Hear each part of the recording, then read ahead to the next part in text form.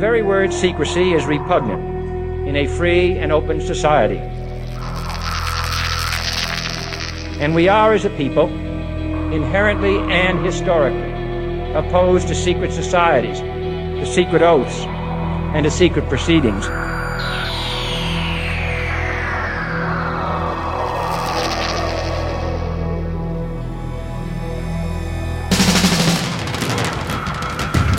The questions you always had.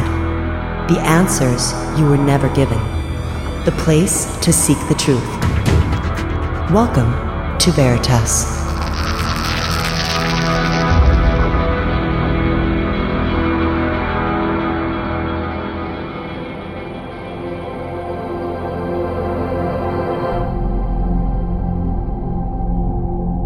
Greetings to everyone around the world, and a warm welcome to another edition of Veritas at veritasradio.com. I'm your host, Mal Fabregas, and I sincerely thank you for joining me once again. And if this is your first time, or if your truth journey brought you here, welcome home. And to listen to tonight's full interview and all of our material, you don't want to miss it. Just go to veritasradio.com and subscribe. You'll get your login immediately. And the same with sanitasradio.com. If you haven't listened there, I would highly suggest that you do. Well, that's if you'd like to upgrade yourself. It's your life. Take control. Killing at least 49 soldiers. Thanks to surgery at the hospital procedure. And I have some good news for those of you who still have not joined Sanitas. Listen up. For a limited time, if you are an active Veritas subscriber, as a way to say thank you, I will give you 4 months for the price of 3 when you subscribe to Sanitas. If you subscribe right now, instead of getting 3 months, you will receive 4 months, 1 full month free. Go to veritasradio.com and click on the subscribe button. You will see that loyalty offer right there for all loyal Veritas members who wish to subscribe to Sanitas. It's a way to say thank you for subscribing to both. Take advantage of this offer. Subscribe today and get 1 month free. And by popular demand, and to celebrate the release of his 5th installment of his Missing 411 series, the new book is titled Missing 411, A Sobering Coincidence. Today's special guest is best-selling author, investigative journalist, former law enforcement officer, and senior executive in the technology sector, David Paulides. His research now takes us to the city. To learn more about David Paulides and purchase all his books, including the most recent one, visit his website at canonmissing.com, which is also linked at ours. And directly from Colorado, I would like to welcome our good friend, David Paulides. Hello, David, and welcome back to Veritas. How are you? Mel, I'm doing great. Thanks again for the invite. Always a pleasure to be here with you. Oh, it's always a delight. Your interviews are always very, very informative, but also very riveting. So before we begin to discuss your new book, Missing 411, A Sobering Coincidence, I think it's important to remind the listeners of the existing, or what it seems to be, to any rational mind, a cover-up. Can you tell us what happened after trying several times via the FOIA, the Freedom of Information Act, to request a list of missing persons at Yosemite National Park? You were told again and again that they don't keep a list of the missing. But one day an NPS attorney contacted you. What transpired during that conversation? $34,000 to obtain the list of missing from Yosemite and $1.4 million for the list of the entire system. Tell us more. So we were given a heads up by other national park rangers that there was a series of disappearances that they didn't understand. The people disappeared in areas that didn't make sense. And when they tried to find out information about it, they were hit with roadblocks and obstructions. And what they essentially stated is that during that first 7 to 10 days that someone's missing, there's a lot of publicity, a lot of press, a lot of law enforcement. And then bang, at the end, everyone leaves. That's the end of it. You never hear from it again, and there's no follow-up. So the National Park Service has a large contingent of federally trained police officers, and they have a law enforcement branch that has a chief and assistant chief and all the hierarchy you'd see in a city police department. But these are federally trained at the Federal Law Enforcement Training Center, super good, outstanding training, better than most police departments get. Well, we knew that they had this. We know that they're smart people, and most medium-sized police departments and larger always have lists of missing people in their department, and most of them are on a website that the department has. And the general feeling in law enforcement is the more publicity you get about missing people, the better. And so we filed a Freedom of Information Act request against the National Park Service, and we asked for a list of people missing in their jurisdiction. 183 different locations, monuments, etc. And we got a response back that they didn't have any. So we filed again, thinking it's a semantical issue, and we get a call back from an attorney from the National Park Service asking us why we wanted the information. Well, before you go barking up a tree, you want to know what's up that tree, and you want to know that you don't make the mistakes and have obstructions towards getting that info. So I told the attorney, I said, hey, that's an inappropriate question because according to the Freedom of Information Act, you can't use that as part of the reason whether you give the information up or not. So I said, I'm reluctant to say it other than it's for some research. And he says, well, you're not going to get it. And I said, what do you mean I'm not going to get it? And he says, well, we don't keep track of that information. I said, what do you mean you don't keep track? And he goes, we don't have a list of missing people. And I said, well, you guys have lists of movies that you made at various national park landmarks and locations. You have a list of that online. You have a list of all the inventory you have of product at the parks. So you're telling me that you don't have a list of missing people and where they disappeared in your parks? That's correct. And I said, okay, well, I'll file another Freedom of Information Act request because I'm a published author. There's an exemption for the cost for that. Make a long story short, I filed the exemption, and I got a response back saying that my books were not in enough libraries to qualify for that exemption. That's laughable. So we did a lot of research, and there's no such thing. There's no such requirement that you have to be in a certain amount of libraries. It just says you have to be a published author. And then they came back and said, because you're not in enough libraries, it's going to cost you $34,000 for a list of missing people from Yosemite. Because we don't have it, we're going to have to put it together. And then if you want it from our entire system, it's going to cost you $1.4 million. Now, piggyback to that, I filed the same sort of Freedom of Information Act request with the United States Forest Service. And they came back with almost an identical response saying, we don't have a list of missing people from our jurisdiction. So, it's unbelievable to me and everybody else who hears it. So the question is, if they're charging you $34,000, what is the $34,000 for if they allegedly don't have a list? So what they said is that they'd have to put together that list if we pay the money, and it's going to be time for their staff at $60 an hour to research it and to put the list together. Did you ask them why don't they have a list? If somebody gets lost, why don't they keep that? I know I've asked you this question several times before and you've answered, but just to refresh the memory of our listeners. Well, their response, you will almost buckle over it with laughter.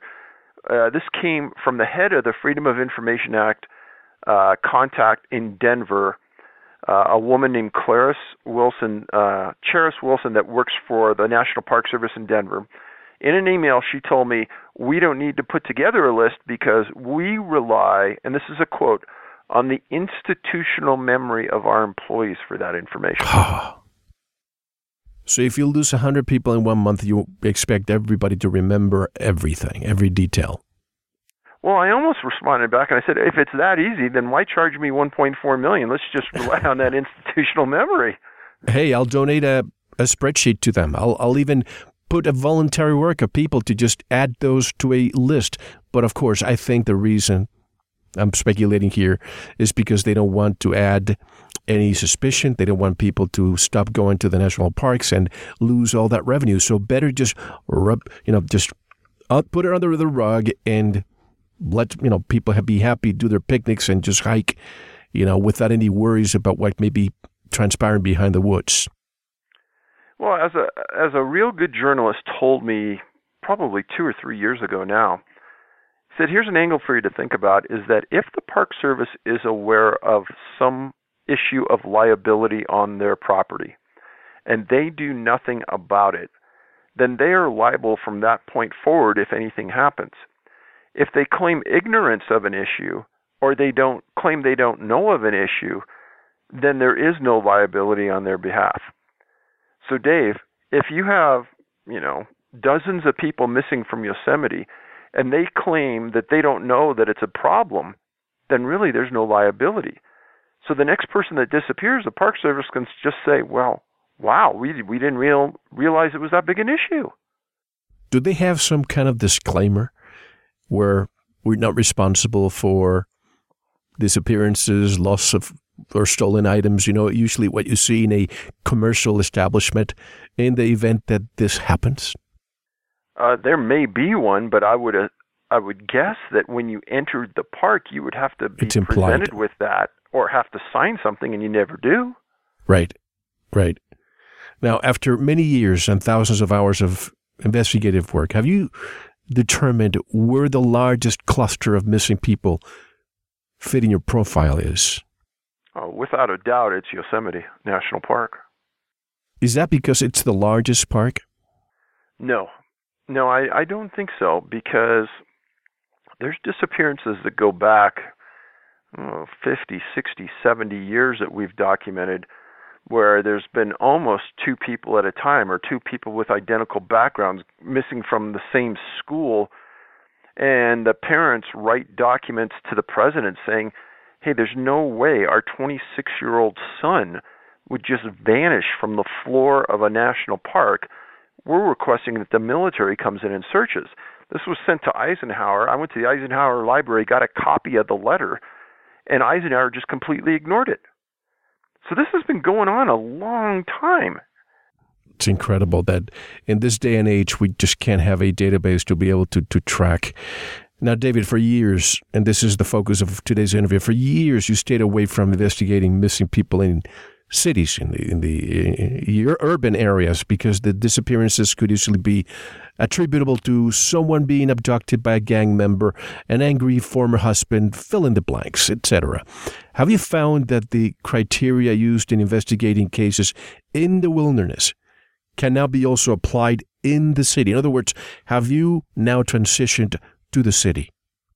So, looking at the last 4 years when I was staying in urban areas, national parks, national forest, 52 clusters of missing people, geographical clusters of missing people in North America. One of the criteria. Second one being is that you bring in canines and things, and the bloodhounds that are brought to the scene sometimes walk in circles. They lay down, they can't find a scent.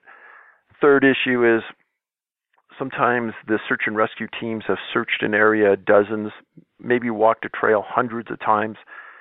They're just about to give up, or they do give up, and a volunteer goes into the area the next week, and in the area that's been searched 100 times, bango, they find the victim right in the middle of the area that had been searched. So those are a few of the criteria that we've established in those rural areas. I got to give part of this credit to George Knapp, investigative journalist in Las Vegas. He and I talk all the time, and he said, you're gonna migrate to the city, trust me, because you've laid out a finite set of criteria. If you stay to that and you go to the city, and you're going to be surprised, I think, because there's going to be disappearances there. And it kind of shook me up one time when he said that, but I started paying attention, and over the following 3 or 4 months, I was reading an article about a city in Wisconsin where a series of young men in college disappeared. They were found in the river, and the cause of death was drowning, and the coroner stated that sometimes they couldn't determine the cause of death, but in the times they could, they did drown, and that the dogs that went looking for the people couldn't find a scent from the place they were last seen. And that raised my interest, and that was probably the kickoff point. And I was reluctant to really jump in with both feet because of something that you've stated before, Mel, and that is plausible deniability. If I step into this arena, it's going to be easy for naysayers to really come out and say, there is nothing here. It's just drunk college students going out and finding their way to the water and disappearing. But I found a series of cases where medical examiners stepped up. Sometimes it was a secondary autopsy paid for by parents. Other times it was just straight up law enforcement people saying, hey, they got in the water somehow, but how they got from the point they were last seen to the water, we have no idea, because there's no evidence how they got from A to B. And then other times the autopsy said, well, yeah, we found them in the water, and they've been missing for 4 weeks, but we can only prove they were in the water for a week. This goes back to what I stated earlier about victims are often found in an area that had been searched many times. And I don't think that search and rescue people or canines are inept. I don't think the people were there when it was searched. They came back later and they were placed there somehow. I don't understand how, but this new book proves beyond a doubt, based on coroner's findings, that this is happening today around North America and 5 other countries that I can prove, that people are getting placed back in the water and they're dead. Where they've been the entire time, don't know. And that's the question. What happens to them? Let's say somebody gets lost, 2 weeks go by, they show up at a lake that was searched already, and the person is there, but there's no rigor mortis. They're not that decomposed. So obviously they were placed in the water in the end. But before we begin discussing the cases in your new book, I remember your last book, The Devil's in the Details. You found some common denominator there, or common denominators, such as high level of intellect in the missing, other common traits. What have you found in city cases? Anything in common? Because I started reading the book, and in the end, a lot of the cases seemed so similar, almost as if the script is being played by the, if we say, perpetrators. Exactly correct. So if people were dying and finding their way into the water somehow, you would think that there would be alcoholics, the drunks of the world, the vagrants sleeping on sidewalks. They get drunk, they stumble into a bay, a pond. They'd be the ones you would expect being found. But in all my research, there isn't one of those type found. The type that are being found that I've written about are the smartest and the best of the best in that college age bracket. The stories is that these young men and women were star athletes, star scholars, star musicians, on scholarship. They're the ones that are found deceased, dead in the water. And you would think, okay, if you follow the analogy that this is happening, then you have to be able to pass that on to every other college that's on a river, near a large body of water. And college kids are college kids, no matter where you go. If they're drinking at one school, they're going to be drinking at another school. And if this is truly happening at random, why isn't it happening at random at every university in the world and have these numbers of missing people from those locations? But it's not.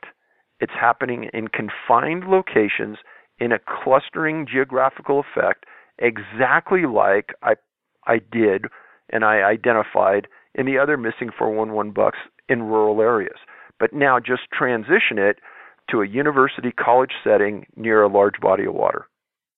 Let's dive into the cases now. The first case happens to be in the state where I reside, Arizona, the college town of Tempe, less than 2 hours northwest of where I am. Let's begin with Willie Jigba's disappearance, Dave.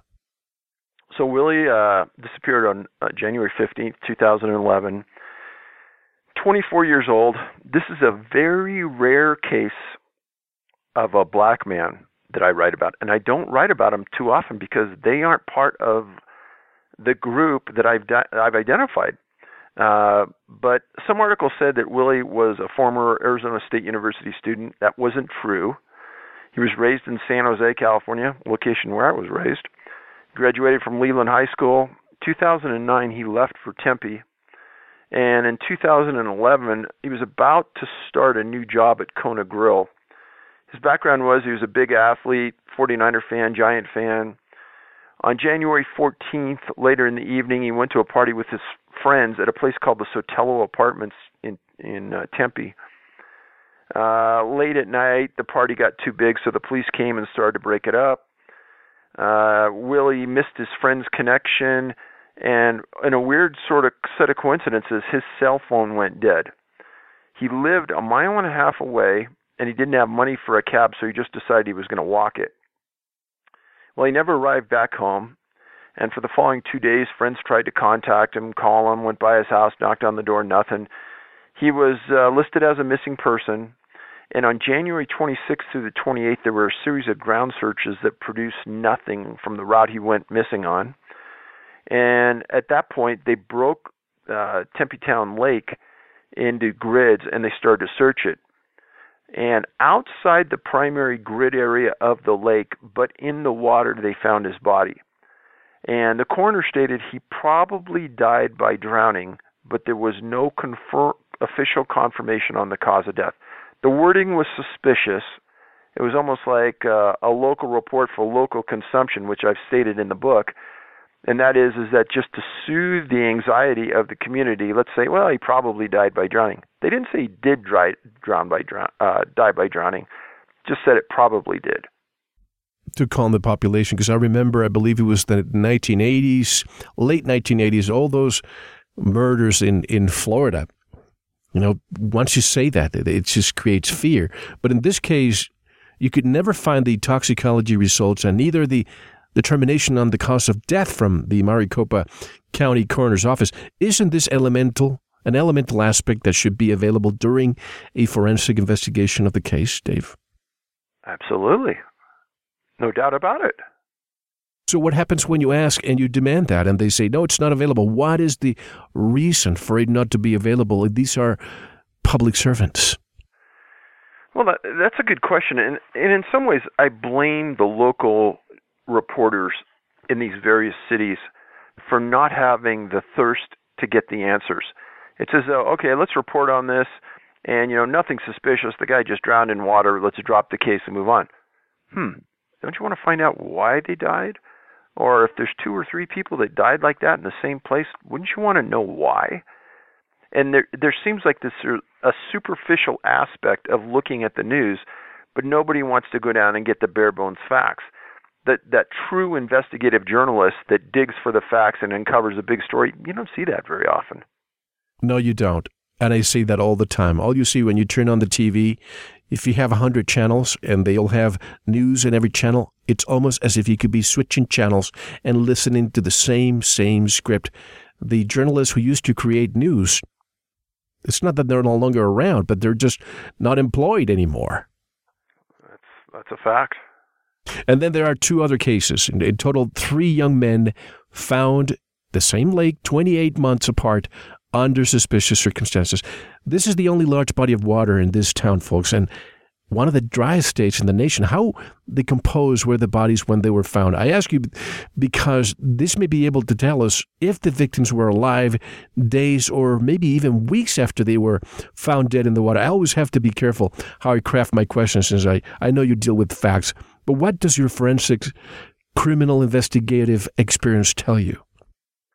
Well, I can't take credit for all of it because there was we can talk about this later if you want, but there was a detective in New York named Kevin Gannon, and he was a homicide and missing person investigator in New York City.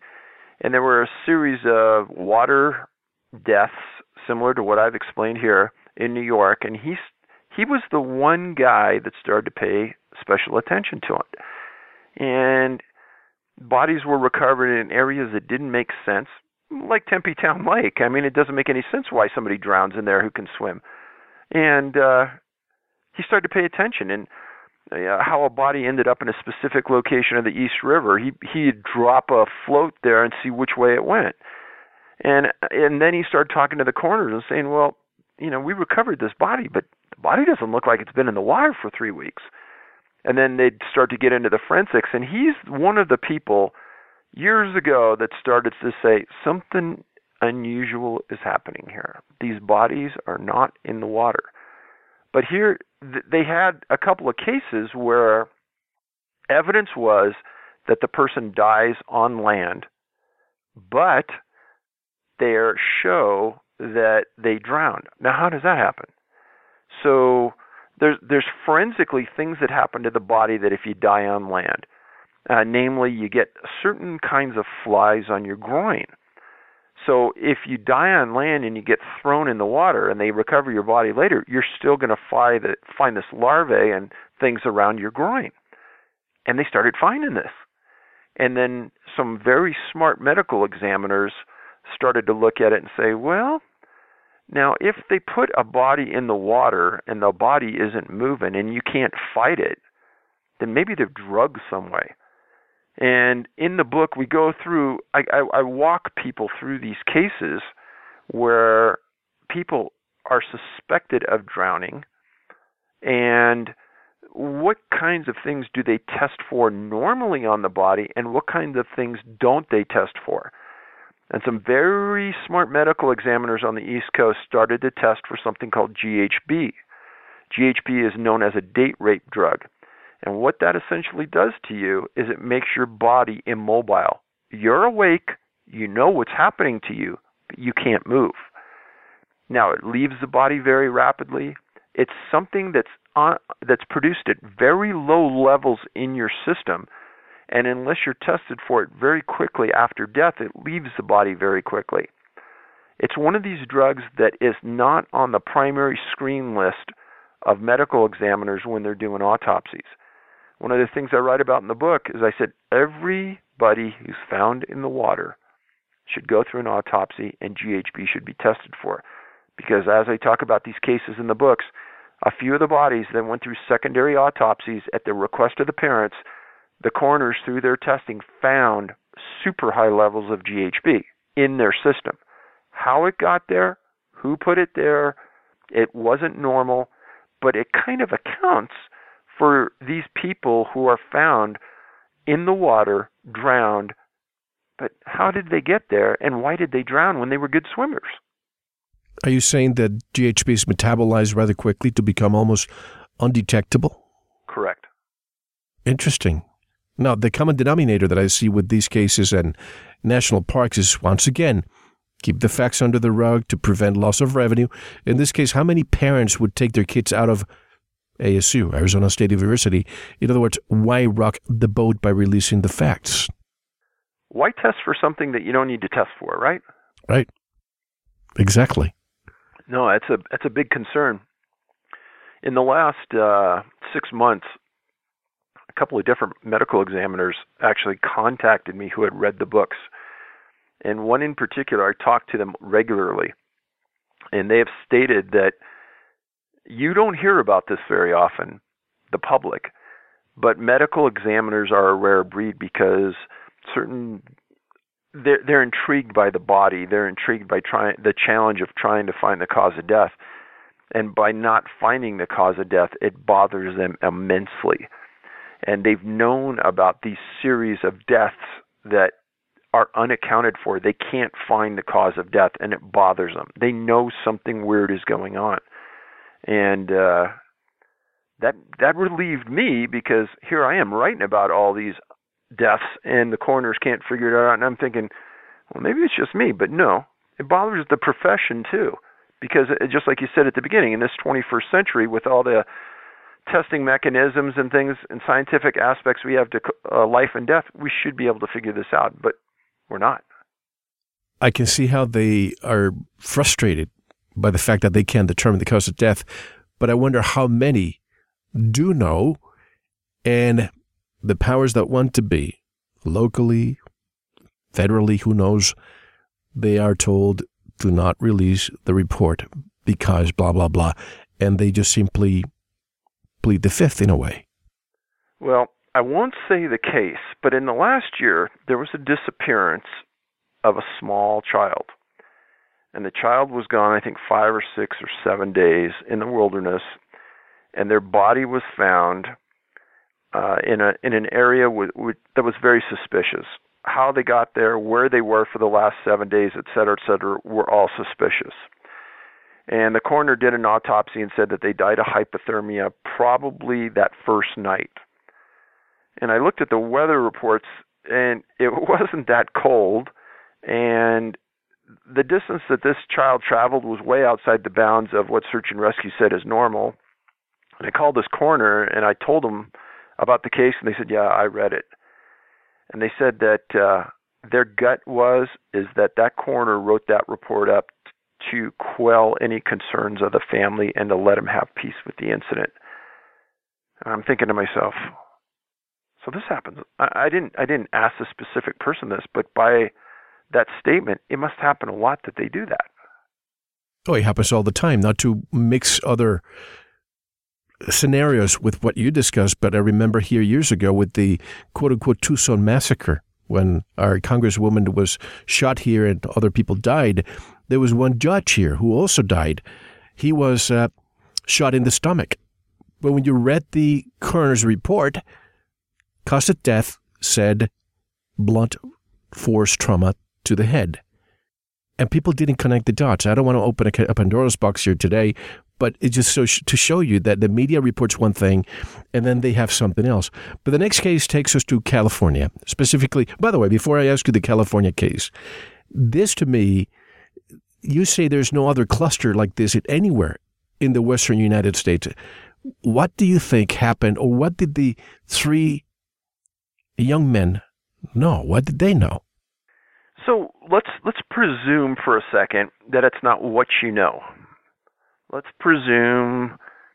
I mean, I've heard 100 different variations to that. Number one, maybe they all had the same blood type. Dave, why don't you find out the blood type? Well, first of all, your blood type isn't on any coroner's report. It isn't on any law enforcement report. So we would never know. Maybe they had similar DNA. Again, we would never know because it's not on any blood work. It's not on any coroner's report. There's all these variables, and they're good that people bring up. But why, if you look at a national map that's on the back of the book, and it shows the locations of all the disappearances, if you look at the western U.S., there's a couple of cases up in Washington, and there's a couple of cases in L.A., and there's this little group of disappearances right in Tempe. But then there's nothing else anywhere around there. Now, why? You got me. I have no idea. And this is what keeps us going, because we scratch our heads and we just trying to find. I have this. I don't know if I have Asperger's syndrome or some kind of autism. No real disrespect to anybody who's autistic out there, but when I find that I can't connect dots, it's very troublesome to me. And when I read David's books, I'm just scratching my head all the time. I just cannot find that missing link. That's why I'm hoping that the next time you come up with a book, we can find more missing links. But the next case takes us to California, specifically Newport Beach. I lived in that area in Orange County, and it's considered one of the safest areas in the nation. The case of Alan Sung Long Link, another case of someone of high intellect. Tell us more, David. Super, super smart guy. He was born in Berkeley, California. I went to school at Cal, and you know, there's a lot of smart people that live up there. His dad was a PhD. That's why they were there. Eventually, the family moved to Irvine, and he graduated from University High School in Irvine. He was known by his friends as a great athlete, writer, artist, scholar, just a stand-up young man. One of his professors said that in the years that he knew Alan, the guy was never sad, mad, or upset. He was just a joy to be around. He was considered by some to be optimistic and smart. He ended up going to UC Irvine, studied mechanical engineering, and professor said he spent countless hours in the engineering lab writing equations, working on things, and just really a committed, smart guy. Well, on February 5th, 2011, he went drinking at a place called Rudy's Pub and Grill at Newport Beach. And about 1 a.m., closed-circuit television caught him leaving the bar, and that was the last time anybody saw him alive. The next day he was reported missing, and there was a large search of the harbor area, the grounds, the area between there and his house. Nothing. On February 13th, about 8 days after he disappeared, at 7:15 a.m., a resident from the area was walking over near Lido Park Drive and something called the Rhine, R-H-I-N-E, channel. And they saw a body in the water. Police went out 200 yards from the pub where he disappeared, they found Alan's body.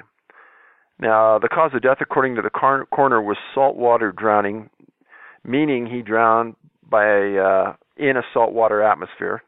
His blood alcohol level was between a 0.16 and 0.19, and the coroner stated that the one perplexing thing is they have no idea how he got in the water.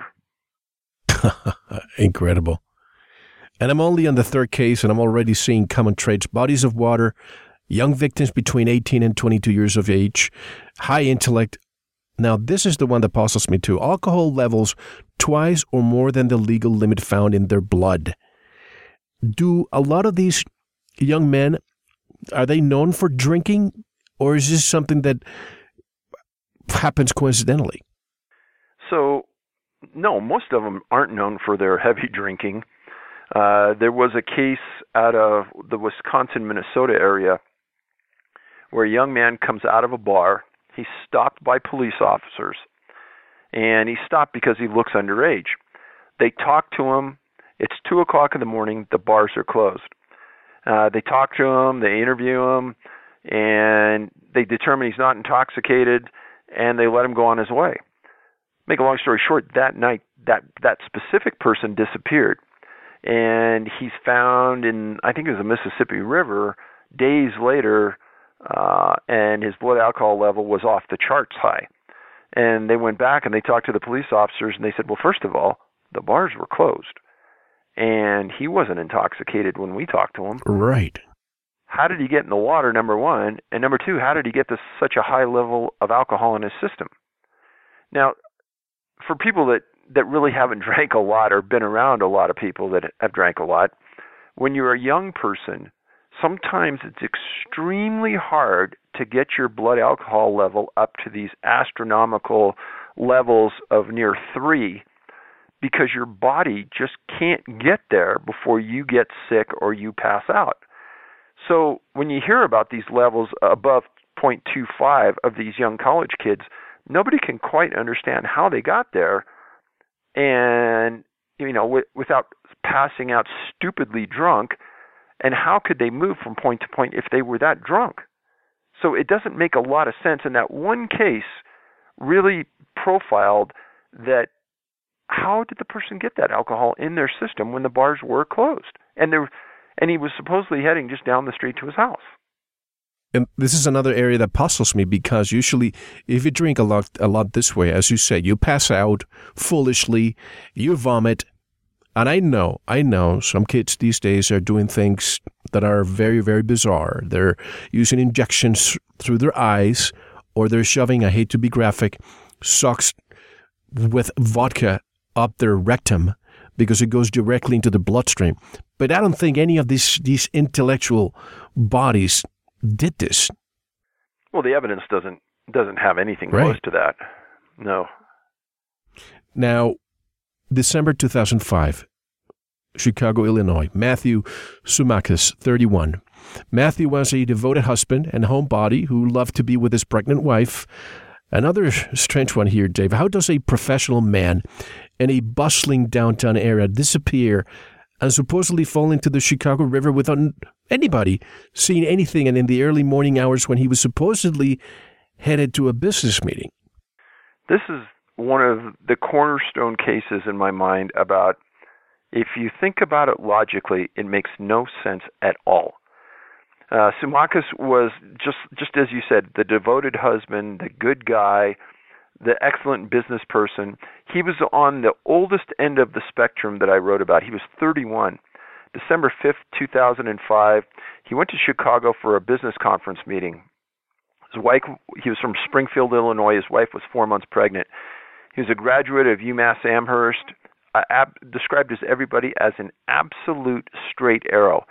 He managed an insurance industry software support team, and he was in Chicago staying at the Sheraton Towers. Important point about this, out of the hundreds of hotels in and around Chicago, of the half dozen cases I've written about in Chicago, 2 of the people stayed at the Sheraton Towers. The Sheraton Towers sits at the closest point to Lake Michigan and the closest point to the Chicago River. And I find that highly suspicious. He was attending the National Association of Insurance Commissioners Conference. Closed circuit TV had him leaving the hotel at 7:50 in the morning. On a normal day, he would call his mom twice, and he would call his wife 3 times. So, 7:49 a.m. on December 5th, cameras catch him walking out the hotel towards Illinois Avenue, towards the conference he was supposed to be at. Coworkers said that we're waiting for him at the conference. He never arrived. They called him later, nothing. They called the hotel, nothing. Later that day, friends called his wife and said, "Hey, have you heard from him?" She hadn't, the mom hadn't, and the wife filed a missing persons report. On December 6th, he was supposed to fly home, and he didn't. So detectives went to his room, and they found his laptop, his luggage, and all the personal belongings you would think you'd find in somebody's room under these circumstances. Well, unknown why, Chicago police focused on the river early in their search. They never stated why, but divers went in. They covered the river point to point. They used side-scanning sonar, and that lights up everything, so you know what's on the bottom, what's on the sides. Nothing even close to a human body was in the river, and they found nothing. Now, you fast forward 15 days after an 8-day search, 15 days. Sanitation workers were on the river, and they were between an area of Halstead and Division, a long way from downtown. And they found Matthew floating in the river. They ID'd him by his clothing. Cook County coroner was called. On December 22nd, the coroner stated he died by drowning. The manner he drowned was undetermined, and the toxicology results were never released.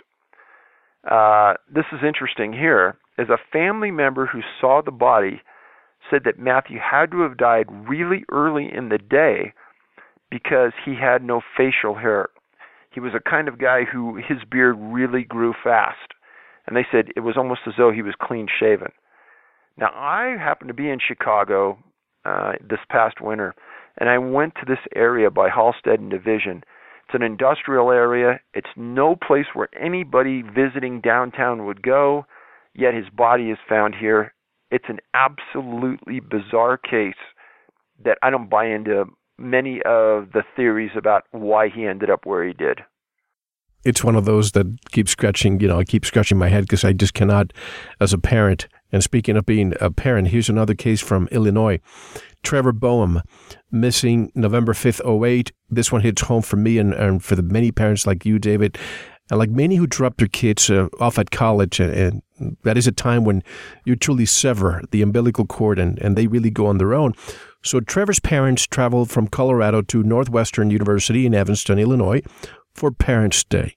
What happened next? Well, as someone who's done this twice now in my life, once with my son and once with my daughter, and like you said, it's a heartbreaking day when you go back for Parents' Day and you kind of want to make sure the kids are doing okay and everyone's happy. And Trevor usually talked to his parents every day. Well, he hadn't talked to them in a while, but it had been on the books that they were flying out and they were going to visit on November 8th, 2008. Northwestern University sits on Lake Michigan in an absolutely gorgeous setting just outside of Chicago. He was born in Montrose, Colorado, attended a Colorado school there, concentrated on arts and theater. The general consensus is that he was an extremely nice kid, really nice. The parents traveled. They arrived there. They went to his room. They couldn't find him. He had a Schwinn bike that had oversized tires on it that he kept in front of the dorm. They couldn't find that. And after a while, they just threw up their hands and said, okay, let's report him as a missing person. Well, the university pulled the records on his pass card to get into dorms and things, and it was last used on November 5th, 3 days before the parents came out. Search started, and nothing happened until November 13th, or about 5 days after the parents got there. Some students were walking along Lake Michigan, and there was a path right next to the lake near an area that they called landfill, and they found his suede coat, ID card, keys, and cell phone on the rocks near the water. Now, what's interesting about this is that, and I talk about this a lot, the people that disappear, their cell phone either goes dead right as they're disappearing, or many times they're found with a dead battery on their cell phone, or they don't have the cell phone on them. And they're missing clothing or they're missing shoes. In this instance, the cell phone's separated from him and he doesn't have his coat on. Well, the Coast Guard responds, and they're thinking that he must be offshore somewhere, and they search by boat and they find nothing. Now, fast forward to November 16th, or 8 days after his parents get there, and 7 miles south of the campus, near a place called Montrose Harbor, people saw a body in the water, and it was Trevor. They recover it. The coroner says he dies of freshwater drowning, but the manner of the death, they said, was under investigation. They never stated any of the toxicology. They never confirmed any of the outside facts, and that's where the case rested till today. That's it. That's all you know. Again, inconclusive. More and more common denominators here. And now more from Illinois, the case of J. Polhill. This case is interesting because Jay was found with life-ending injuries that caused his death. His family had to pay $15,000. I feel so bad when a family has to pay for something that should be there for them. $15,000 to a private investigator and pathologist to review the Cook County's coroner's findings, and the authorities finally changed their findings to homicide. This case matches many you've investigated before, but where the victim is found with severe life-ending injuries and the coroner rules it accidental or undetermined. What do you think that is? Well, Mel, it makes me ask, how many other cases are there just like this? Remember that statement I said that Gannon made in my book that I quoted? Local reports for local consumption. Again, it's written to appease the needs of the local community.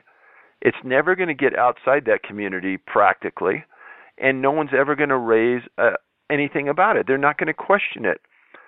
Now, what I have found is that almost every time a secondary autopsy is done, different conclusions are found, and then all of a sudden the primary coroner is pressured, as they are in this case, and it's a complete turnabout. Now, Jay was 20 years old. This happened on February 28, 2010 at night in Chicago. And the Chicago Tribune headlines this on August 22nd, 2011. It said, Jay Polhill's death is a mystery spanning 20 miles, 18 months. How Jay Polhill's body turned up far from his Columbia dorm baffles police as much as how he died. Those were the headlines. And he was described as a super smart junior at Columbia College. He was a photography major. He lived in a dorm in downtown. He was born and raised 125 miles northwest of Chicago in a small town called Leno. He was athletic. He was on the wrestling and track team. He was an energetic guy. He didn't sit around. He bagged groceries to earn extra money. And he just wanted out of that small town atmosphere, and he got it. He was accepted into Columbia. The last confirmed sighting of Jay was February 28, 2010, as he walked out of the dorm. He had a camera around his neck and his bag over his shoulder that he carried with him everywhere. He exchanged his text with his girlfriend that late Sunday night. He agreed to meet her later at the dorm. He supposedly sent a text to his mom the next day, and this is a little confusing because the timelines don't fit. But he stated in that text to his mom, sorry, busy night, way behind, be in touch, I love you. And the mom said that was something that he would write, so it wasn't suspicious. Now, 24 hours later, his body is found. Now, what's suspicious about this is that Jay didn't have a car, he didn't have any transportation out of the area, but his body's found kind of 20 miles southeast of Columbia in a place called the Little Calumet River. It's a harbor area of old bridges, industrial, and there's a Ford motor plant out there. I went out there, and I can guarantee that you and I would not be walking around out there. Kind of a rough area, depressed looking, a lot of old closed businesses around a giant old harbor area, probably with a lot of industrial waste. On March 2nd, they found his body near Stony Island, near a Ford motor plant. His laptop, camera, wallet was missing. Here's the key part for me. He didn't have any pants on. He He didn't have any shoes on. He only had a shirt. And what baffled Chicago police is how he even got there. Now, the Cook County coroner said that there was no alcohol or drugs in his system, but he had extensive skull injuries on both sides of his head, possibly from propeller strikes, but the cause of death was stated as undetermined. Now, stop there for a second. I have written in my books in the past about people who have died and are found in the middle of a boulder field with extensive head trauma. And they died of fractured skulls, blunt head trauma, etc. The reality is that they thought it was propeller strikes. They weren't sure. Well, the family obviously was suspicious by this undetermined cause of death, and they paid $15,000 for a second autopsy. That coroner said death resulted from an assault. The coroner changed the finding to homicide, and the police department canvassed all the pawn shops in all of Chicago looking for the things that were missing from Jay. And again, when I was in this area, I'm thinking, that's the last place anybody in college from downtown Chicago would end up. There's just no way. And the on-point target for me was his missing pants and his missing shoes. Because I don't care who you are, those aren't going to fall off if you're in a bay like that. Even if you're abducted, and killed later. Exactly. I don't see why the pants and the shoes, this is something that brings me back to your other books, The Missing Shoes.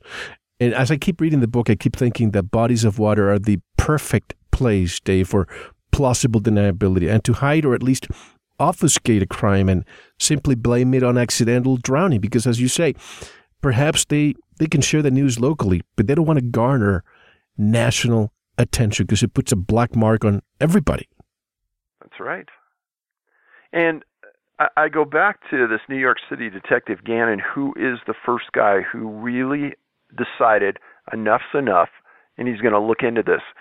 Because I know in Chicago, New York, Boston, Wisconsin area, Milwaukee, these deaths are occurring today, and the police departments are ignoring them. And some of the coroners are ignoring them. But the bodies are going in the water, but their bodies weren't in the water the whole time. Therein lies the big mystery.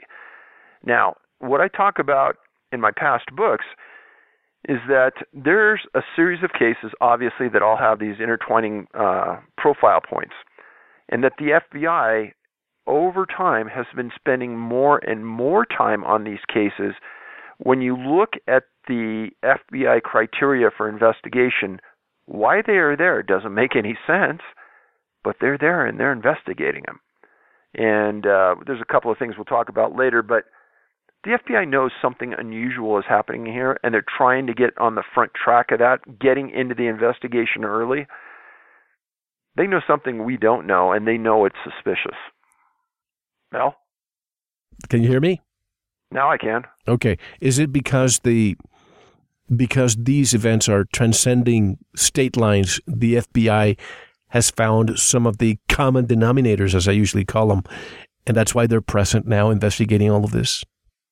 I don't know. I don't know why they are suddenly deciding to focus on this, other than it would be prudent on their part.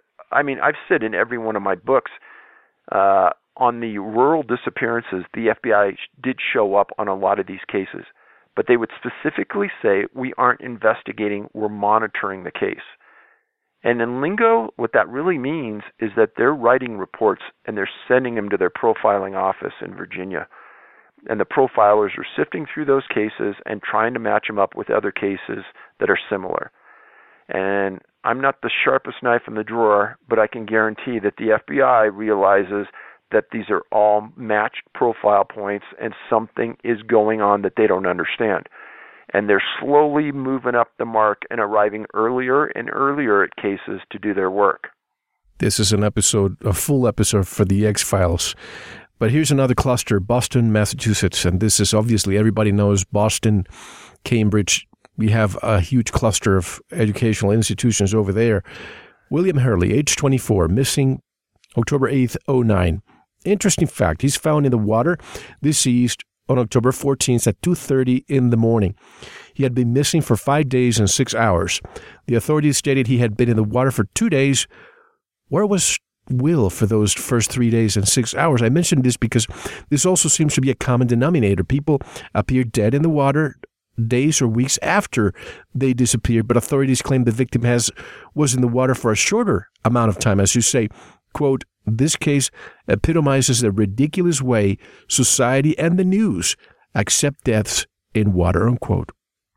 And I can't emphasize that enough. I would be exceptionally pleased if a national journalist would really take this and get away from the conspiracy angle, which is something I don't do, and just present facts. Because facts are strange enough on their face, and that's all I'm doing in this book as well.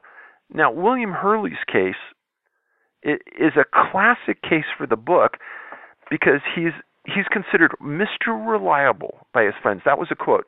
He's never late. He's 24 years old. His nickname was Will.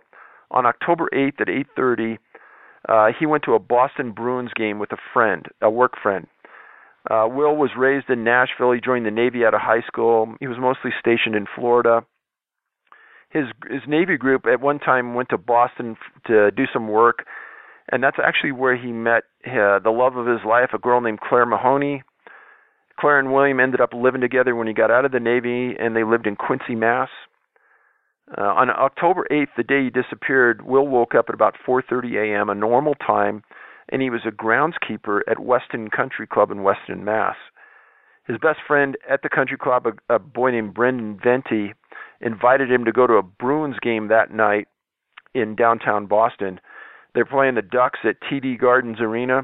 TD Gardens is right downtown, right next to a series of rivers.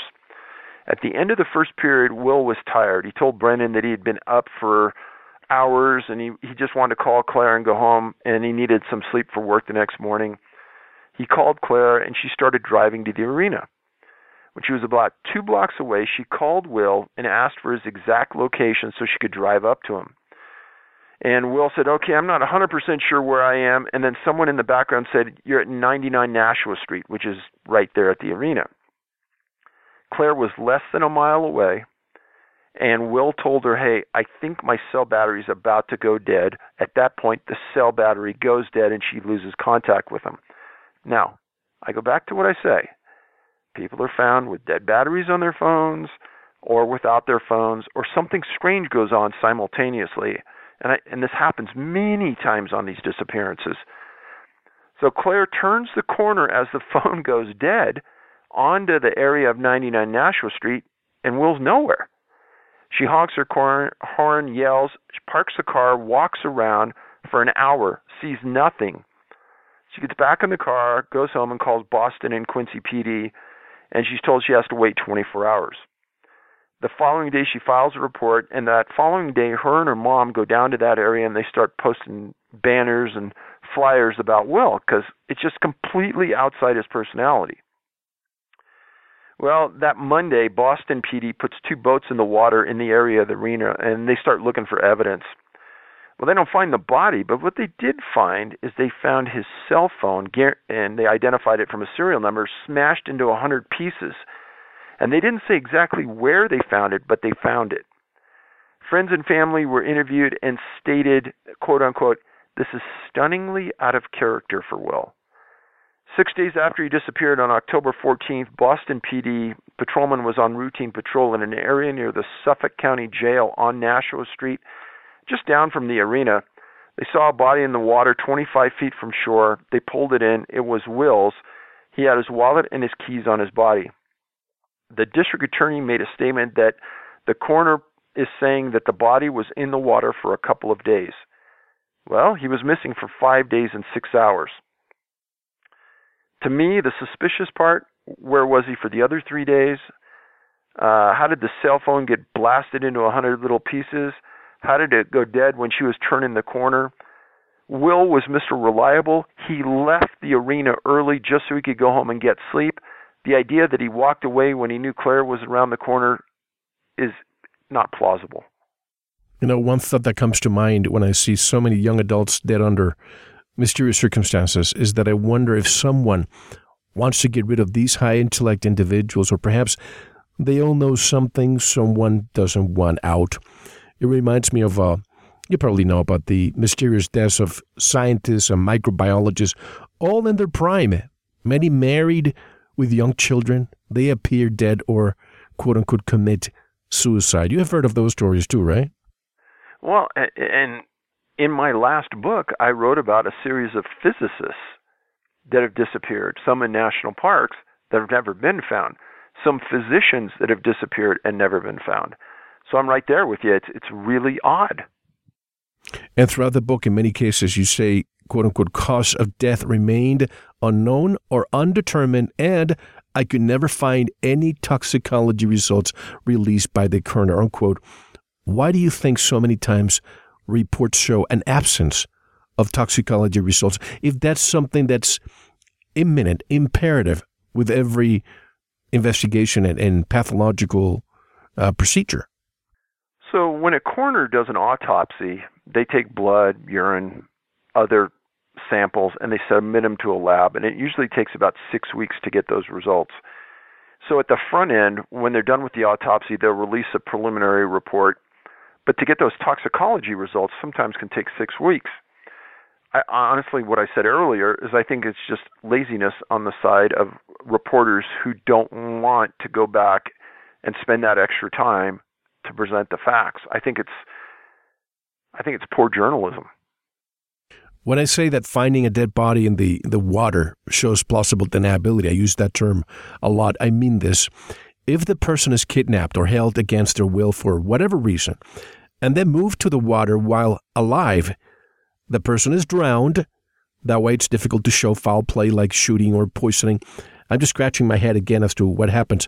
But why do you think, one, news agencies don't pursue answers, and two, medical examiners wish to conceal their facts? So I don't think the medical examiners are concealing facts purposely, but I do think that they're writing reports based on that local perception. Maybe there's some type of political pressure to, and on Jay Polhill's case in Chicago, there was some articles that were written saying that there was pressure on local authorities to keep the homicide rate down. So in Polhill's case, to place the cause of death as undetermined versus homicide, another homicide raises the homicide rate in Chicago, bad press, bad tourism, etc. So maybe there's some pressure like that coming from somewhere to keep those numbers down. And maybe there's just overall pressure and to say, well, if somebody drowns versus, no, it's showing here that they were outside that river for 3 days even though they were gone for 5 days. If they made a big deal or if they just told the truth from that on the front end, just one of those cases would make front page headlines in the news, you'd think.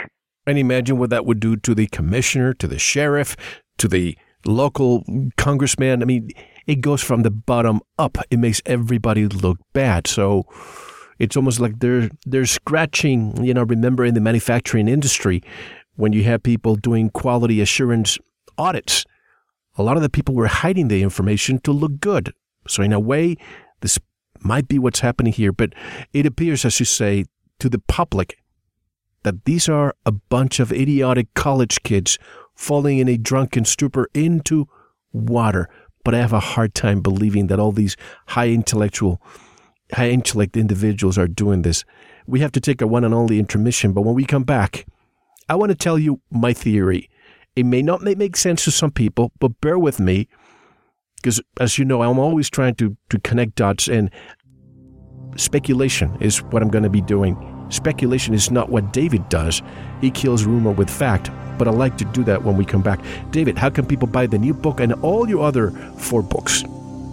And you can keep track of missing people that fit this profile, and you can go to canammissing.com, C-A-N as in Nora, A-M as in Mary, Can-Am like Canadian American, canammissing.com, and I'm on Facebook as well. Excellent. Well, this is a new chapter to the 411 Missing 411 series. I'm really enjoying this new angle, because I always wondered. I saw so many mysterious disappearances in the cities, and I was wondering when David was going to start investigating that. I'm glad that you are doing so now. Folks, don't go anywhere. Always a very fascinating and riveting interview with David Paulides. When we come back, so much more. This is Mel Fabregas, and you're listening to Veritas. We'll be right back. Thank you for listening to the first segment of this very important Veritas interview.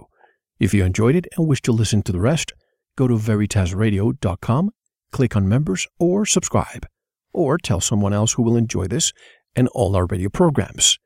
If you are listening on YouTube, like, subscribe, and share it. Don't forget to visit the Veritas store, where you can purchase pure organic sulfur, supplements, a USB drive with all our shows, gift certificates, rebounders, and much more. Now, we'll take a short intermission, listen to some music, and I'll see you in the Veritas member section. Enjoy.